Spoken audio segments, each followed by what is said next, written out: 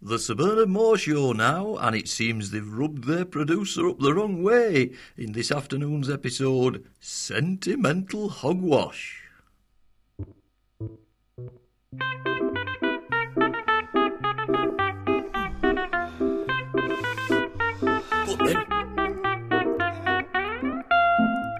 Hello, we're at the house of,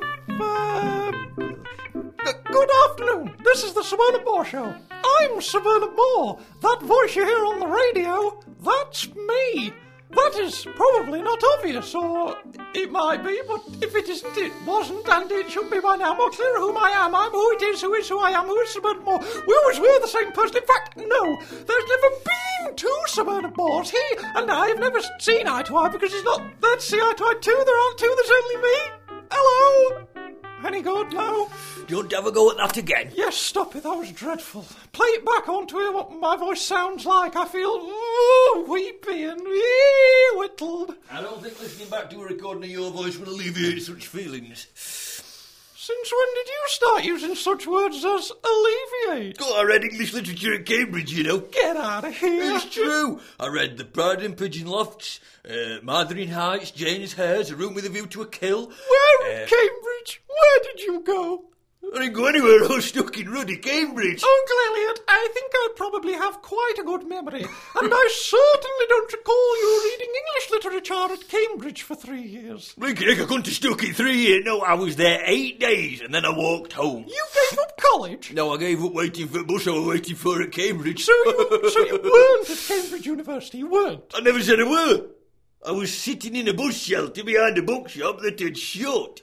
Hence the abundance of soiled 19th century literature. Well, what? Go on, ask me. Ask you what? What's the obvious question to ask me now? You? Yeah, a studious scholar of poemish literature. With string holding his trousers This on. is binder twine, lasts forever, this will. There's only one question comes to mind, and that's, do you need the lavatory? Hey! And if yes, do you need assistance? No. Uncle Elliot, would you care to honour us with a poem? Oh, gosh, no! What'll be wrong with that? Elliot, is the memory in your mind so poached in bitter shandy and lukewarm tea that I have to remind you of something you told me less than a minute ago? What? You did not go to Cambridge to read English literature. Oh, I know that. I went to look at a pig trough. Reading a heap of wet books you found in a bin at a bus stop does not make you a poet. Ah, that's where you're wrong. I'm wrong. You're wrong, you see, it wasn't a bus stop. What were you waiting there for 8 days then? A bus! But it wasn't a bus stop. I already know that now. I know that now. I found out hard way. I told myself at the time, you'll not make this mistake again. All right, against my better judgment, I am going to ask you to do a poem. Are you? What, out of spite? How can it be out of spite? Right, yes. Come on, amaze me. Yeah, I'm right. Come on. Stalking My Prey by Uncle Elliot Francois Campy. That's really good. Stalking my prey. Stalking my prey. I am a butterfly sat on a plate. My prey is a ham sandwich. You'll get there. Yesterday it was cheese. I'm stalking my prey, so leave me alone, please. That's it. Crap. Absolute Well, what about this crap. one? Hold on. This was entered into a poetry competition. It's called simply football. Go to the match. No more feeble attempts at poems from you. Cease to speak. Just a minute. Yeah, I just want to read you one that you might like. But am I faced with the terrifying prospect of being trapped here indefinitely with you, being forced to endure your appalling poems until I sort of like one of them? Yes, you are. This one's called A Good Old Measle. No, football, please. Let's go back to football. Let's go back. Poem football, right, the yes. poem football. Football. Come on. Football. Yep. Football by Uncle Elliot Francois Campy. How many times are you going to say football? Go to the match, then come back. Football. Watching the game, remembering players' names. Football. Getting in me kit, hoping it shall fit. Football. Football boots, now it's time to shoot. Football. The ball gets passed, rolling across the grass. Football. Kick the ball, probably score a goal. Football. In certain eventualities, end up taking penalties. Football. After-match pints, lose track of time. Football. All of the players like potatoes in layers. Football.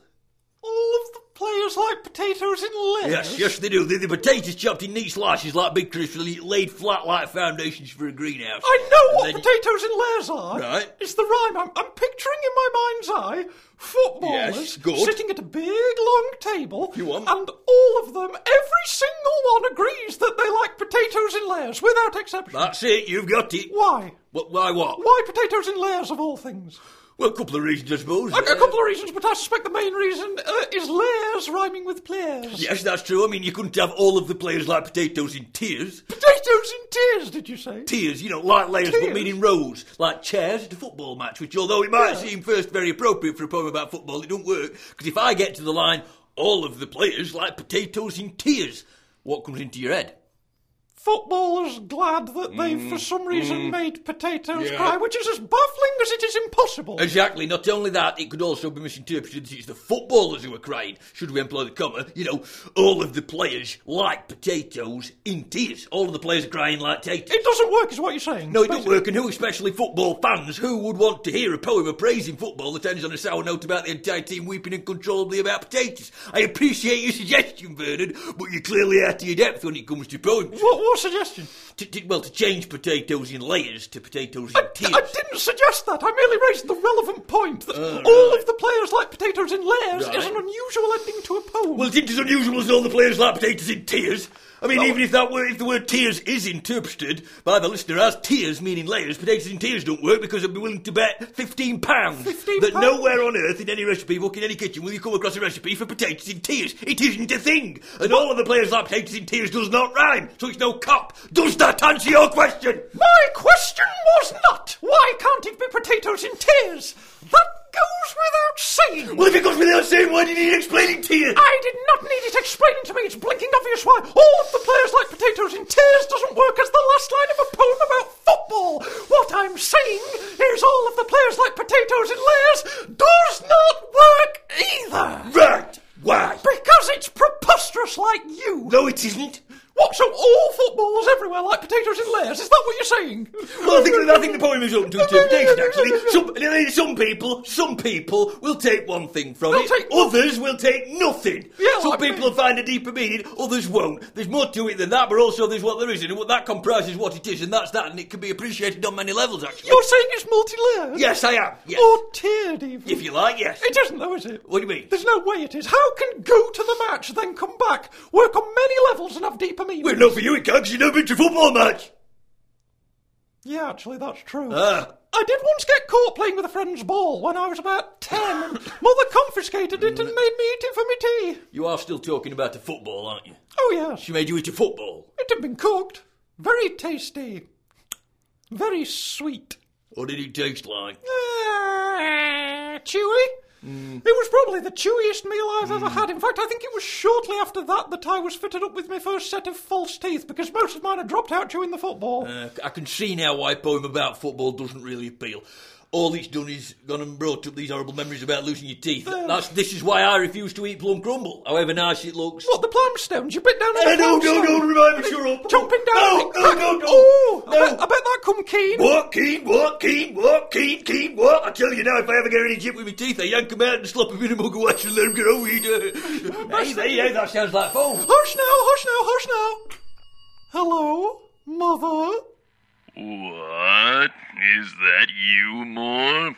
Oh, heck, it's Larry Susan. Who? He's the radio executive in charge of commissioning the show. Hello? Hello to you today, Mr. Larry. I mean, Susan. Mr. Susan Larry. Mr. Susan, definitely the last one. Listen, Moore, I'll get straight to the point. I don't want to have to go around your house and beat you up in a bush. Go round the houses and beat about the bush, you mean?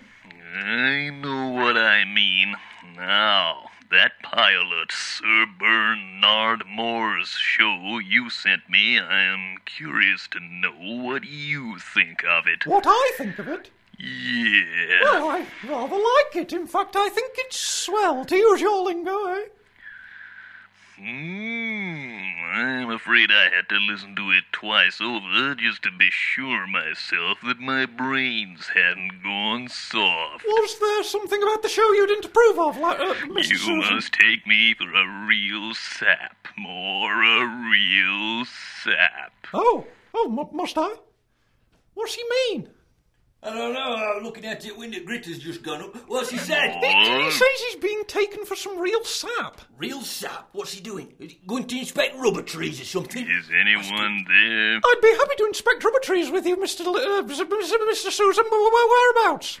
Rubber trees? What in the blue blazes are you talking about? Come on, Moore. Admit it. That pilot show was lousy.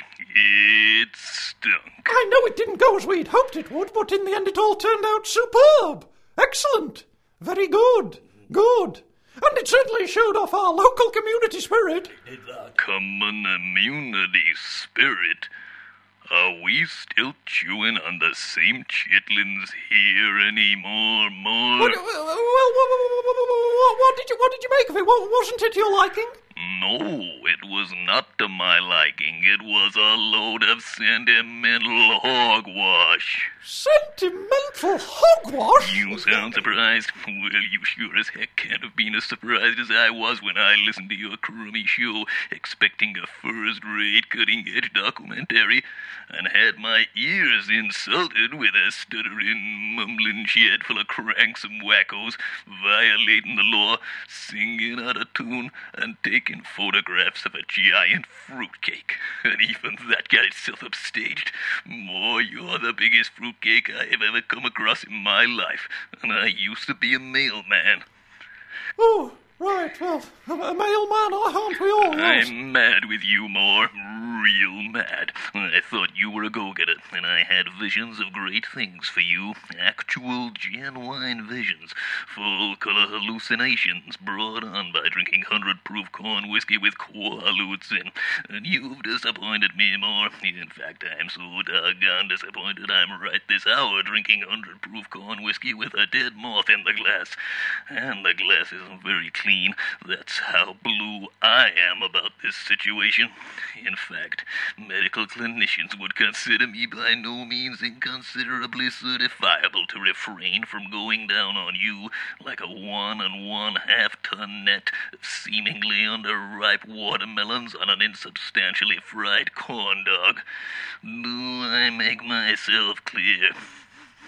Sorry, have you fallen down the stairs? How in heck can I? I live in a bungalow, Moore, an enormous pebble-dashed bungalow in Boston, Lincolnshire, and it is at this said bungalow I live in that I wish to have delivered to me personally today, this afternoon, no later than 4:15 p.m., a copy on reel magnetized tape of the second episode of your show, which I am over-presumptuously assuming you have recorded weeks ago, but didn't deliver to me yet because you're a scatterbrained dunderhead.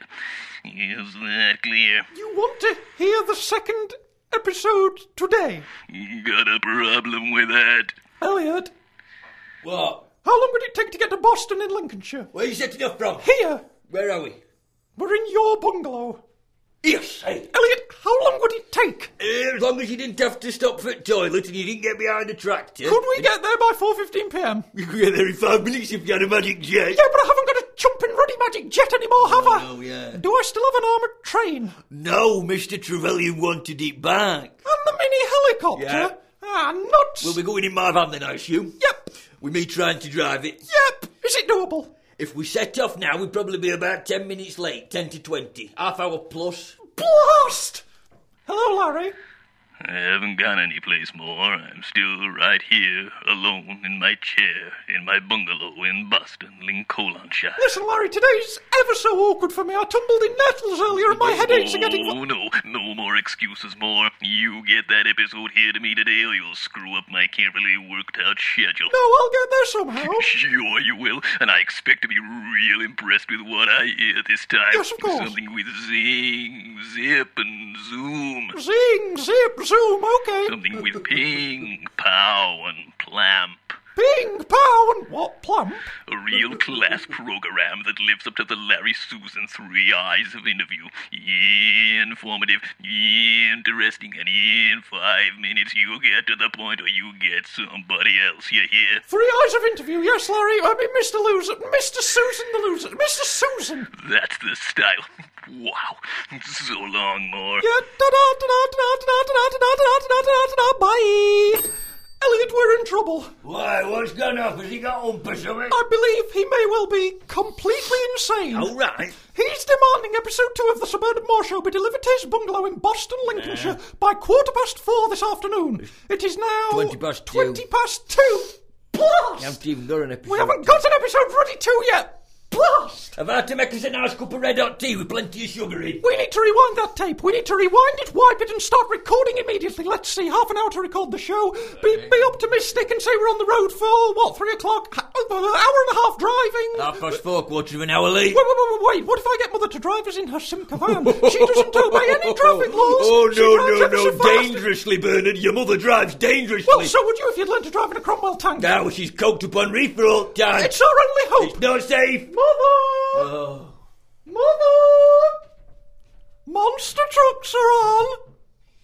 Did you hear anything? She's on the outside lavatory roof, smoking cannabis. Again?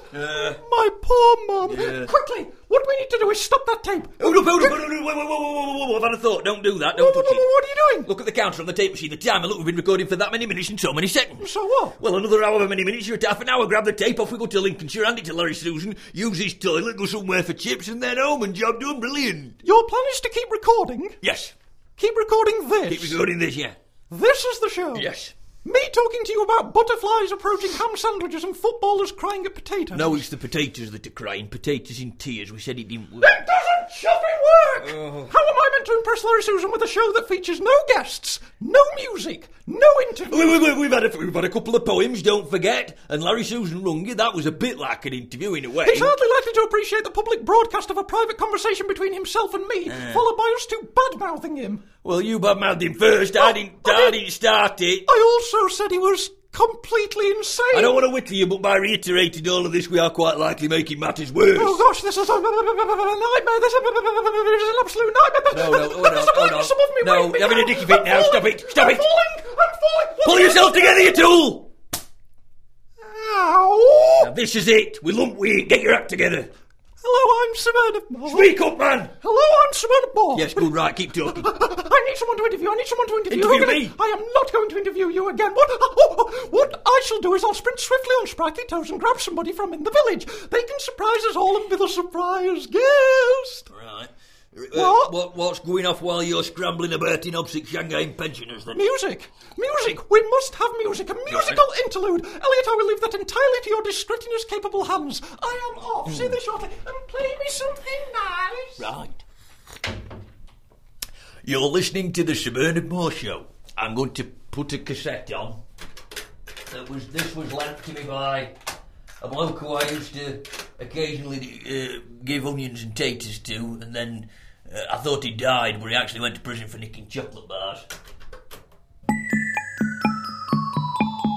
Virgie boo, how do you do? It's nice to meet you too. Virgie boo, hey, I made a stew. I'd like to share that stew with you. Virgie boo. Virgie boo, hey, how do you do? Some things are old and some are new, and some are big and some are minute. Virgie boo, how do you do? Virgie boo. I'm stewed in feeling for you. I'm stewed in feeling for you.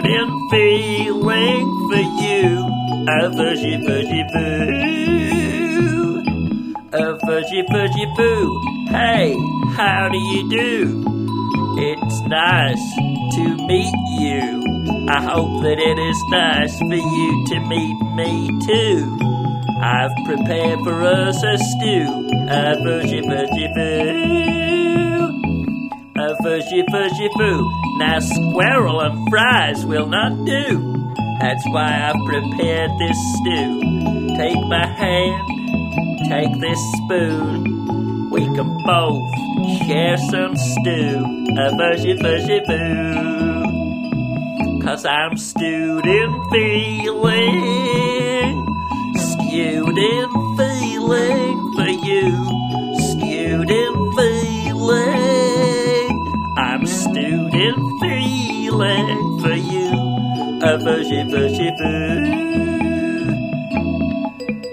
Did you know that the world's full of hundreds of people? Some of them you might meet. You might even get close to somebody on a 3-piece suite. Student feeling, I'm student feeling for you. Student feeling, I'm student feeling for you. Student feeling, I'm student feeling for you. Student feeling.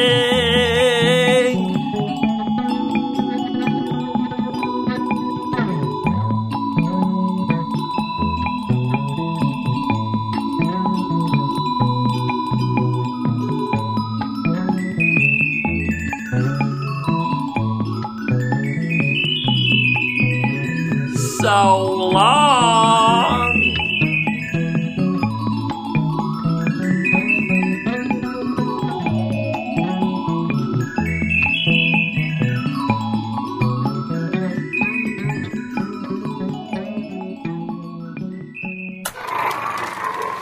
That was some music from America on a cassette that I found in Dugbed. That's excellent. Elliot, the special guest, get his name. Yeah, what's your name? Get his name. Kai Roger Twist. Have you ever been on the radio before? No. Well, you're not going to be on the radio today because we've run out of time. Tell us a bit about yourself. Bernard, cease to speak. That's the end of the Sentimental Hogwash show. I hope that you've enjoyed it more than I have. We are now going to have to go to Lincolnshire very quickly. I've got time for the toilet. We've got to go. Bernard! Switch the tape on. Are you drunk?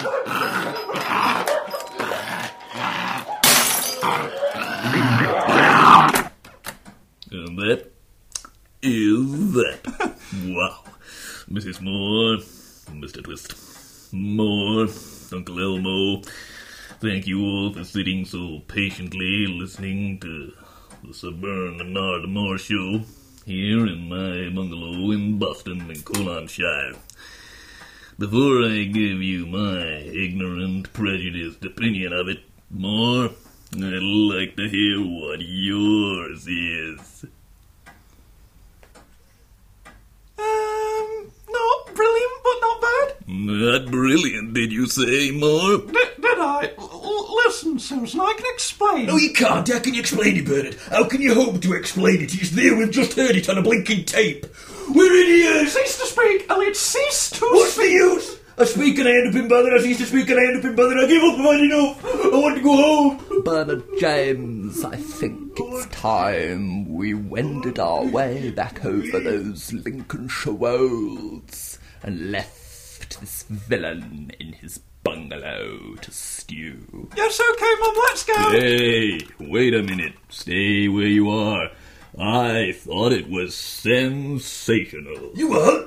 You liked it? It was a riot, Bernard. A riot. Grabbing Mr. Twist off the street to interview. I tell you, that's cutting edge. Yeah, but I didn't get to say anything. Hush now, young Twist. How in heck did you ever know that my most favourite song of all time ever was Stewed in Feeling by Captain Ray Stingbird and the Scarlet Thunderphibians? Sensational. You didn't mind some of them schoolyardery cruelisms that we aimed at you then? Uncle Elmo, that was tame. You should have heard me when I got off the phone to you, boy. You never want anything to do with me ever again. Sign this counteract, Bernard. Oh, good. Signed, sealed, and delivered. Sensational. Sensational. Sensational. Sensational.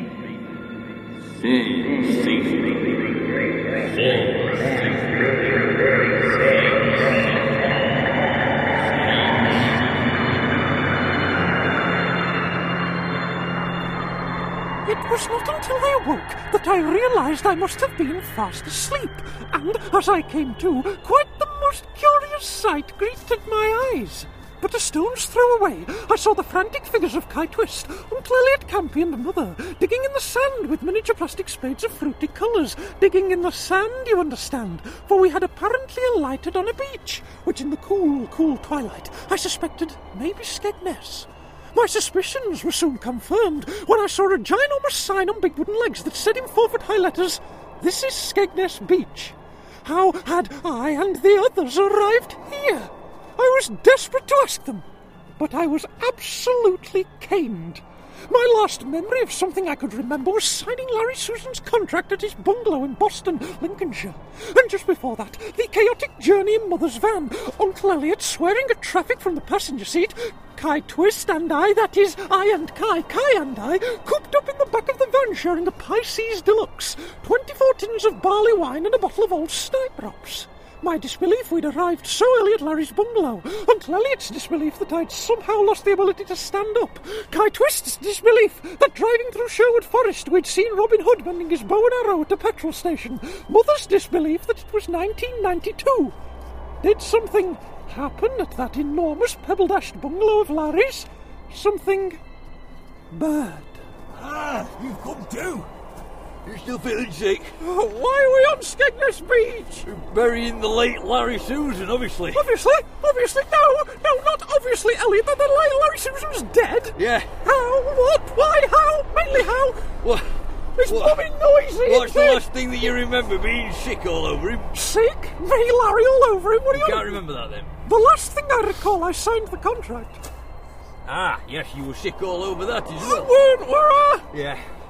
Larry Susan went from being ever so pleased to see He us was, yeah. to all of a sudden not being pleased. Right. And there was, you exchanged words, then he threw a punch at you. He knocked me out. No, he didn't really have to, because, I mean, you'd had enough tins, hadn't you, in back of that van to get a darts player drunk. And you'd not had any dinner. Prawn which I said, sandwiches. 2 prawn they sandwiches. go nowhere, prawn sandwiches. I'm fed up of telling you. Larry Susan tried to thump you, and then your mother got involved. She leapt on him like a crocodile. She does this. Caved his face in with this 14-inch tall ceramic cowboy that he had on sideboard. Well, that were it, I think. Right. Me and Kai Twist wrapped him up in his own front room rug. Sneaked out at bungalow. Oh dear. Sirens. Uh-oh. 4.5 hours then police were after us, I'll give them they do. And, well, your mother, I mean, she was unflappable. She would be. She was. She would be. Even when I was leaning out the window with break barrel spud gun trying to keep him off, you know. Kai Twist, he had a panic attack in back at van and won't stop screaming.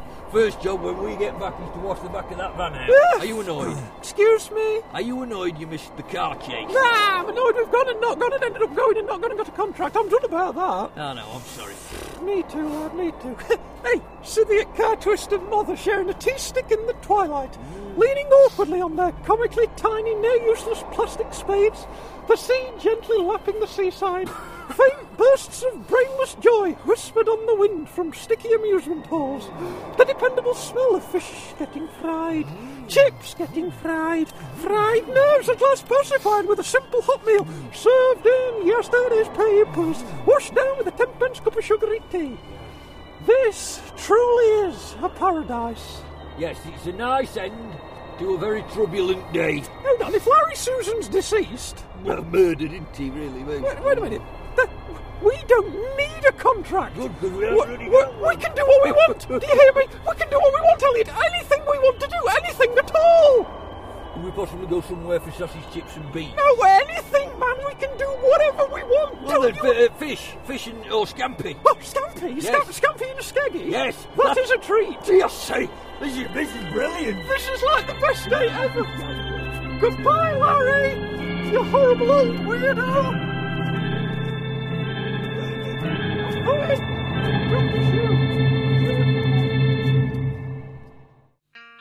Hey, don't they get into some scrapes? That was the Sir Bernard Moore Show, an episode called Sentimental Hogwash, in fact, which was an independently made programme created, produced, directed, recorded and edited by the Dethick brothers.